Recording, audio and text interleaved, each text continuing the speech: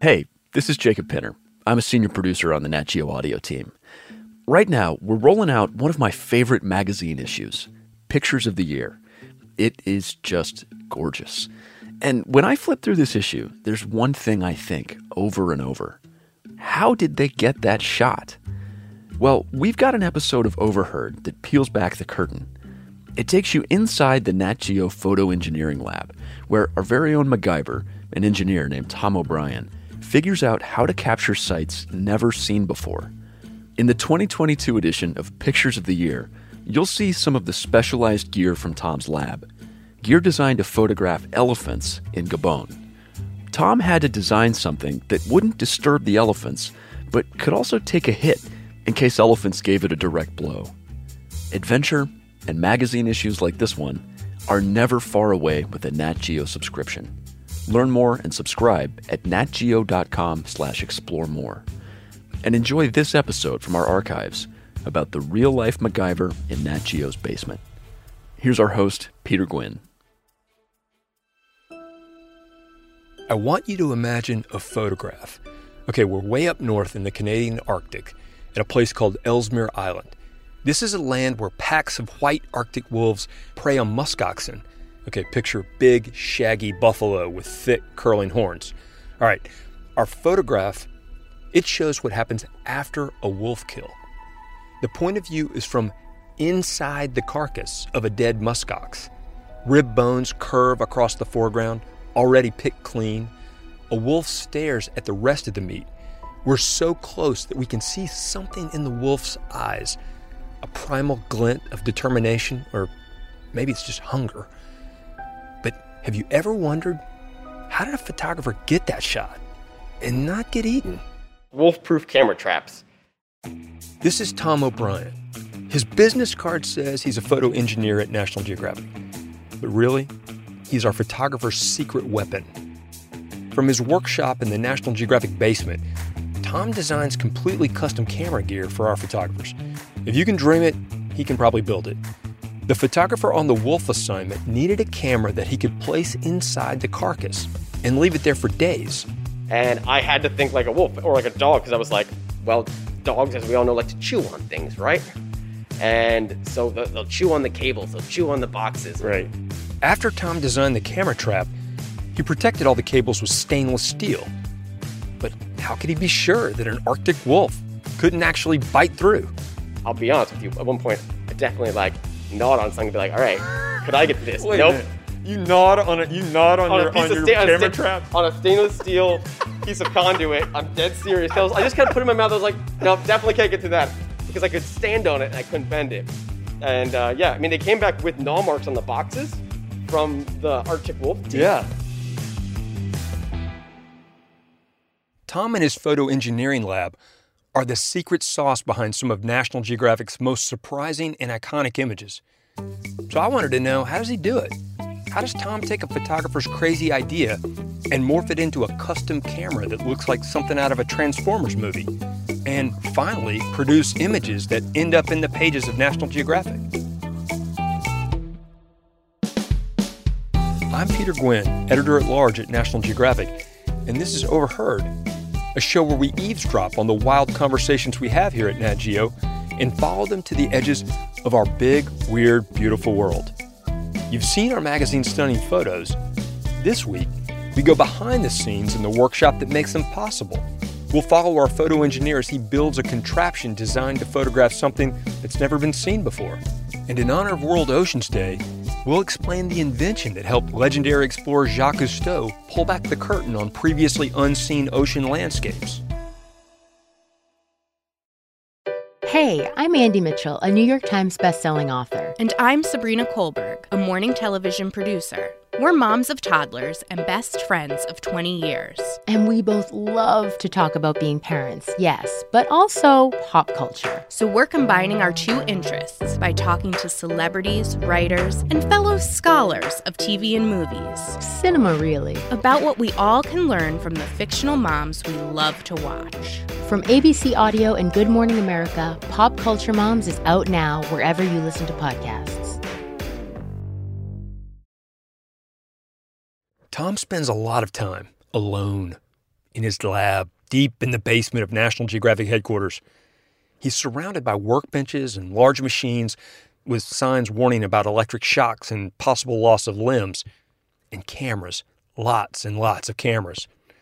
For the most part, what happens down there, only Tom knows. Hopefully I don't sound like too much of a dum-dum while doing this. You guys said you wanted me to record myself while I was working, right? So, there you go. You get my train of thought inside my brain. It's a crazy place. So we asked him to record a diary as he started a new project this spring. This one, it's all about beavers. Another quick update. 7:35 p.m., March 1st. Beaverlution continues. Okay, we'll get to that one later. As Nat Geo's photo engineer, Tom is always working on challenging requests from photographers. The best way I can explain the job is that it's kind of a mashup between two brilliant fictional characters. On the one hand, Tom is a little bit of Q from James Bond. You know, the inventor that crafted all the elegant designs for 007 to use out in the field. And on the other hand, sometimes he's MacGyver, you know, that guy racing against the clock to get a handmade piece of tech out the door on deadline. But whatever he's working on, it's always one of a kind. Case in point. And this is what I call the funky bird train. When Tom holds the funky bird train in front of me, it doesn't look very funky or really anything like a bird. To my untrained eye, it's just a little metal box with a few pieces of PVC pipe. These days, the funky bird train sits on a shelf that kind of serves as Tom's Hall of Fame. Funky bird train, okay. I'll tell you why it's the funky bird train. So, sage grouse, it's a species of bird that live out in the plains of North America. And they do a mating dance in the morning. The males do this weird mating dance. And obviously, a Nat Geo photographer would want to see that weird mating dance. It was actually Charlie Hamilton James, who we've met before on Overheard. But it's not that easy. Sage grouse won't dance if there's a human around. So Charlie needed stealth, and he asked Tom if he could build a little remote-controlled train. The camera would go on top of the train, and it could roll right into the middle of the sage grouse and get the shot. So we made the track out of 3D printed railroad ties. Oh my gosh. And the track is half-inch standard plumbing PVC, so he could just pick that up out in Wyoming. And then this is all this aluminum little cart, fully RC controlled with a small camera on it. Okay, but a metallic remote-controlled train, it's still going to scare the birds, right? So they needed to find a way to disguise the camera. Charlie made a papier-mâché sage grouse, think kind of like a piñata, to cover everything up. They cut a hole so the camera could see out, and boom, funky bird train, ready to roll, get into the mating dance. Oh my And then you gosh. can Wi-Fi control this at 100 feet away. Oh my And gosh. this little thing kind of out on the prairie was like, So did it work? yeah, and the system totally worked. Beautiful. In the end, the funky bird train captured a sage grouse, and no less one bathed in the dramatic light of a Wyoming sunrise. It looks majestic, standing straight up with its tail feathers fanned out and a thick ring of white feathers around its neck, kind of like a boa you might wear to a fancy party. Not bad for a bird known for being kind of goofy or awkward. But without a photo engineer, getting that shot might not be possible. Someone's been doing something like my job since probably early in the 1900s, Yeah. give or take. I don't know when it started exactly, but like it's been going on for a long time. Someone's been doing weird custom stuff at this address. Tom is the sole photo engineer at National Geographic, but he's part of a long line of inventors who worked here before him. He calls them his ancestors, and the ancestors played a part in some of the most famous explorations of the 20th century. We're very happy to have Captain Jacques-Yves Cousteau with us tonight.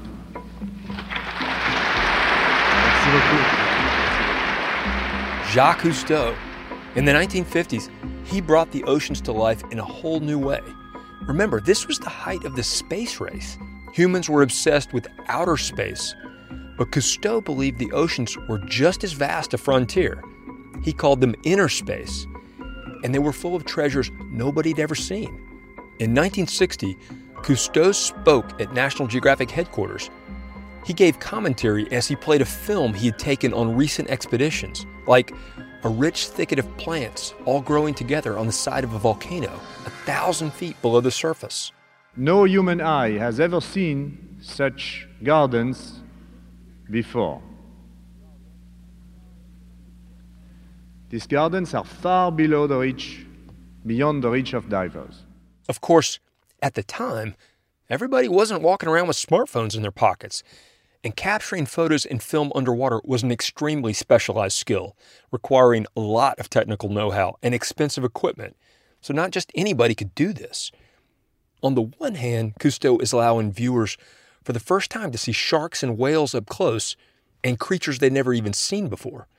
But on the other hand, he's giving scientists a powerful new tool to explore this poorly understood landscape. Like when, during his presentation, Cousteau's camera narrowed on a group of brittle star, relatives of sea stars, standing at attention on the seafloor like a troop of soldiers or a forest. The regularity of this forest astonished the biologists. So imagine the value of such documents taken for hours and hours. But Cousteau didn't capture these images alone. He relied on one of Tom O'Brien's ancestors, Harold Edgerton. Here at the right, you recognize our friend, Dr. Harold Edgerton, who has always been with us in the interesting experiments made. Most of the ocean is pitch black, and in the 1950s, photographers struggled to light underwater photos. Sometimes water pressure would even shatter old-school flashbulbs, so the photographer ended up with just a handful of broken glass and no good photos to show for it. So Edgerton took on the challenge. He specialized in creating strobe lighting techniques. He was so well known for it that Cousteau's crew called him Papa Flash. With funding from National Geographic, Edgerton invented a new type of lighting system and new cameras to capture high-quality underwater images. He and Cousteau would attach the cameras and lights to a sled called a troika and then tow it through the water. Dr. Edgerton asks for one of his gadgets to be bolted on the troika. This time it's going to be a very special electronic flash, especially designed for a movie camera. With the new cameras, Cousteau's dreams came to life. He made us see the ocean the way he saw it, as a fragile, spectacular world. And more importantly, he made us care. Scientists credit Cousteau with jolting the public into action.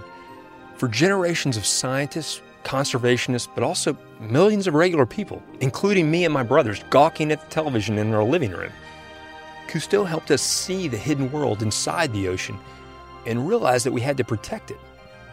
None of that could have happened without an engineer tinkering and discovering a better way to capture those images. And now, more than 60 years later, that's the legacy Tom O'Brien carries on. Besides diving with Jacques Cousteau, National Geographic photo engineers have worked on all sorts of projects, some more far-fetched than others. They actually designed gear to help search for the Loch Ness Monster, which they did not find. They've also attached a camera to the tail of a jumbo jet, used super high-speed cameras to study the biomechanics of a cheetah, taken aerial photos of Machu Picchu from a blimp, and photographed a bullet in flight. So you get the idea. I went to visit Tom in his subterranean lair. He loves to give tours. Now, this is probably one of the best parts of the entire tour. One second, Tom shows me a weird, skinny camera. He's not sure, but he thinks it may have been used to photograph the inside of an Egyptian tomb. And then he tells me about a camera he made for Free Solo, the Oscar-winning documentary. The filmmaker, Jimmy Chin, captured climber Alex Honnold scaling El Capitan with no ropes. One day out of the blue, Jimmy called Tom. And he explained there's this hard part where Alex didn't want cameras. Where Alex didn't want people being near him. Yeah, right. And I told me when they were going to try to do the climbs. And so I built them 3 cameras, 3 remote camera systems. So in the film, when Alex clears one of the trickiest sections, called the boulder problem, that's Tom. And you get absolute terrible vertigo with that shot. Oh my gosh. No, thank you. Yeah, right. I'm decent with heights, but not like that. Yeah. Okay, so blimps, tombs, funky bird train. In Tom's workshop, if you can imagine an image, he can come up with a contraption to capture it. This spring, we got wind that Tom was actually starting a new project. It's called, you guessed it, Beaverlution. It's 7:26 p.m. Still at the office. It's March 1st. Of course, it's 2021. The Beaverlution idea came from one of Tom's repeat customers, Ronan Donovan. He's the photographer who captured the Arctic wolves we heard about at the beginning. And he wants to do a specific image in a way that hasn't been done before. Ronan wants to photograph the way beavers store food under the ice in winter. As far as National Geographic staff can tell, Ronan would be the first person to ever capture that image. So, how's he going to do it? Ronan plans to camp out at a frozen beaver pond. He'll chainsaw a hole in the ice and stick a camera down the hole into the water. And it's a tricky thing to do remote cameras underwater because, well, for starters, it's underwater and cameras don't like water. So here's what Tom has to do. First, he has to protect the camera in the cold, icy water. He also has to create some kind of frame that sits on the ice with the camera hanging down into the water. And then he has to fine-tune specialized cables for power, lighting, and for Ronan to control the camera. Oh, and by the way, he has less than a month to slap together the beaver cam before the winter ice melts. And I've done some of this before, but it's a nice challenge for once to get a weird one. This is going to be fun. Okay, so here we go. After Tom sketches out a plan, he orders as much of the gear off the shelf as he can find on the internet. And about a week after our first update, Tom gets a package. So we're just gonna open a box. What are we doing? We're gonna open up a brand new underwater housing that arrived today. What do we got in the box? Lots of packing peanuts in the box. All right, what we got? Tom unwraps a black box with a glass dome bulging out of the middle. It looks like the outer shell of a camera, and it has lots of little levers and buttons inside. This is an underwater camera housing. It's a little astronaut suit that keeps the camera dry and warm underwater. And it's ready to go out of the box, but Tom wants to make a few small modifications so that it works with the rest of the equipment he's making. That's the name of the game, is reverse engineering things that are off the shelf, modifying them, and then sticking them back out in the field with photographers, and we hope for the best. All right. Ooh, those are wobbly. So we're going to need that size bolt. Cool. Let's take off another one of these. Come on. Get off. Thankfully, no tools or knuckles were broken in the making of this episode. They put this on really hard. Oh, they really didn't. Wow, that is on in tight. I'm about to break a tool doing this. What the heck? I'll be right back. Okay, so Tom eventually got the bolt off and underwater housing, check. Next, he needs a way to anchor the camera above the ice so that it can hang down into the water. He plans a simple metal frame about the size and shape of a basic workbench you might have in your garage. The frame's feet will stay on the icy surface of the pond, and after Ronan cuts a hole, the camera will hang down into the water from the middle of the frame. It kind of looks like a swing set, if a swing set had a gigantic lens staring at you in the face. Not only does Tom have to make the frame, but he has to fabricate the little metal pieces that keep the camera attached. We're going to do some cutting of aluminum. We're going to do some welding, I think, of stainless steel. Probably some eating of pizza while walking around the shop. Very sanitary. Here we go. By now, he has just days to finish the frame and get everything shipped out. He's super busy welding, milling, cutting, assembling, and testing. But when I visited, I couldn't resist getting him to show me the coolest tool he's got, the plasma cutter.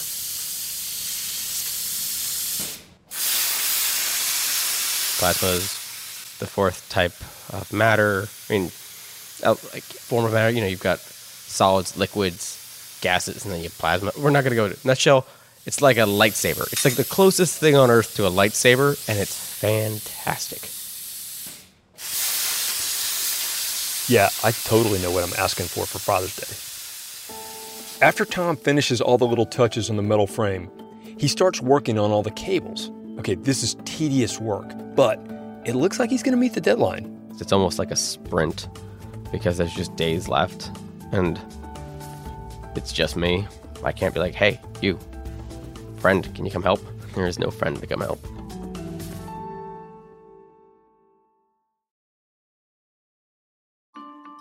As Tom raced to get the beaver cam finished, I started to wonder about the end result, the photographs. What would these beaver photographs look like? And after all this work, what will readers in National Geographic magazine actually see? You know, Ronan will set this up. How many images do you think will come out of this will actually end up either in the magazine or online? One published photograph. That's what all this is for. So why do you go to all the trouble for one published photograph?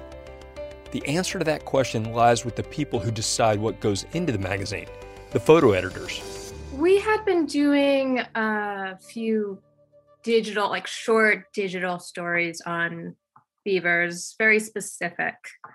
And I would always be pulling my hair out trying to find a decent photograph. This is Kaya Byrne. She's a photo editor on our animals desk. This beaver story is her brainchild. The Nat Geo photo archive is gargantuan, something like 11.5 million photos. And for an in-depth story, photo editors like Kaya regularly look through tens of thousands of frames, looking for the one image that stands out from the rest.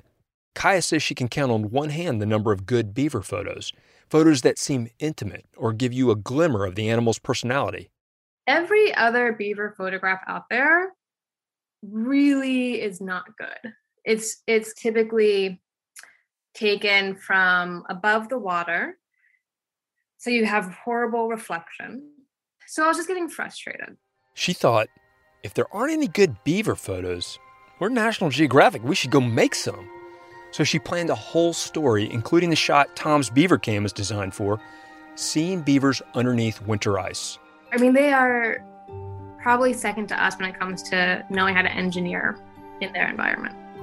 So being able to actually show that, right? Underwater, middle of winter, a food stock that they've, put together throughout the summer and fall for themselves. So Kaya wants her story to show how beavers interact with the natural world and how they interact with us. It all starts with seeing an extraordinary side of nature. Jacques Cousteau showed us that seeing is the first step to pushing people to protect it. If Cousteau could make us care about what's hidden beneath the oceans, why not beavers? I think that, if you can create some feeling within a person of maybe not empathy, but connection and similarity in a way, you can then get them to care about that animal.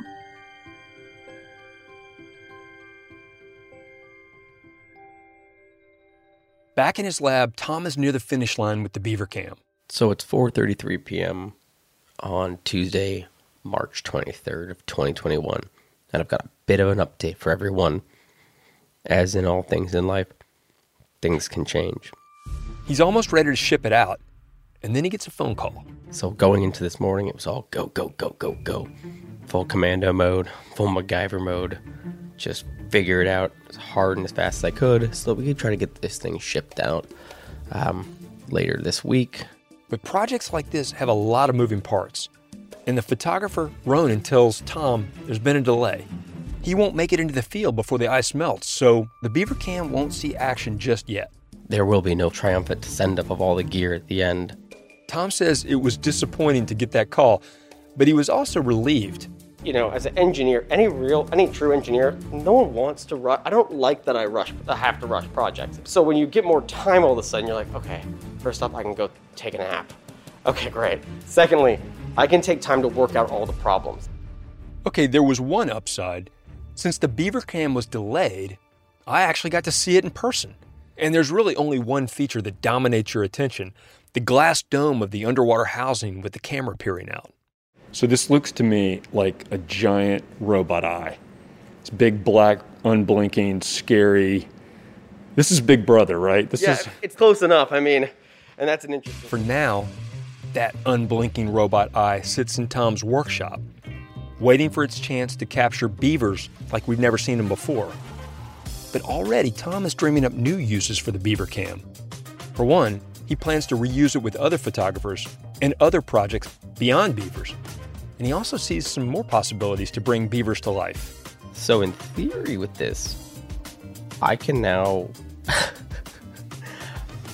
Sorry, this is all very exciting in my brain. We could make a Zoom call or like a video call, conference call on his computer, and then have the footage be direct from an underwater view of a beaver dam. That's right. Beaverlution live stream, straight from the dam. And maybe you would see a beaver swimming by or something like that. That's crazy. I just thought about that. We're going to have to try this. And even though the beaver cam is finished, there's plenty of day-to-day craziness. He's also a one-man help hotline for our photographers.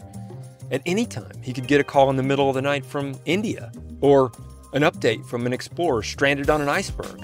So, I mean, it's always exciting. Every day is exciting. Naturally, you never know what screwball thing some photographer or visual journalist is going to come up with next and be like, hey, so I got an idea. Can we do this? And whenever those ideas come up, we have a guy. Actually, our secret weapon. And with that, I sign off for now. Goodbye.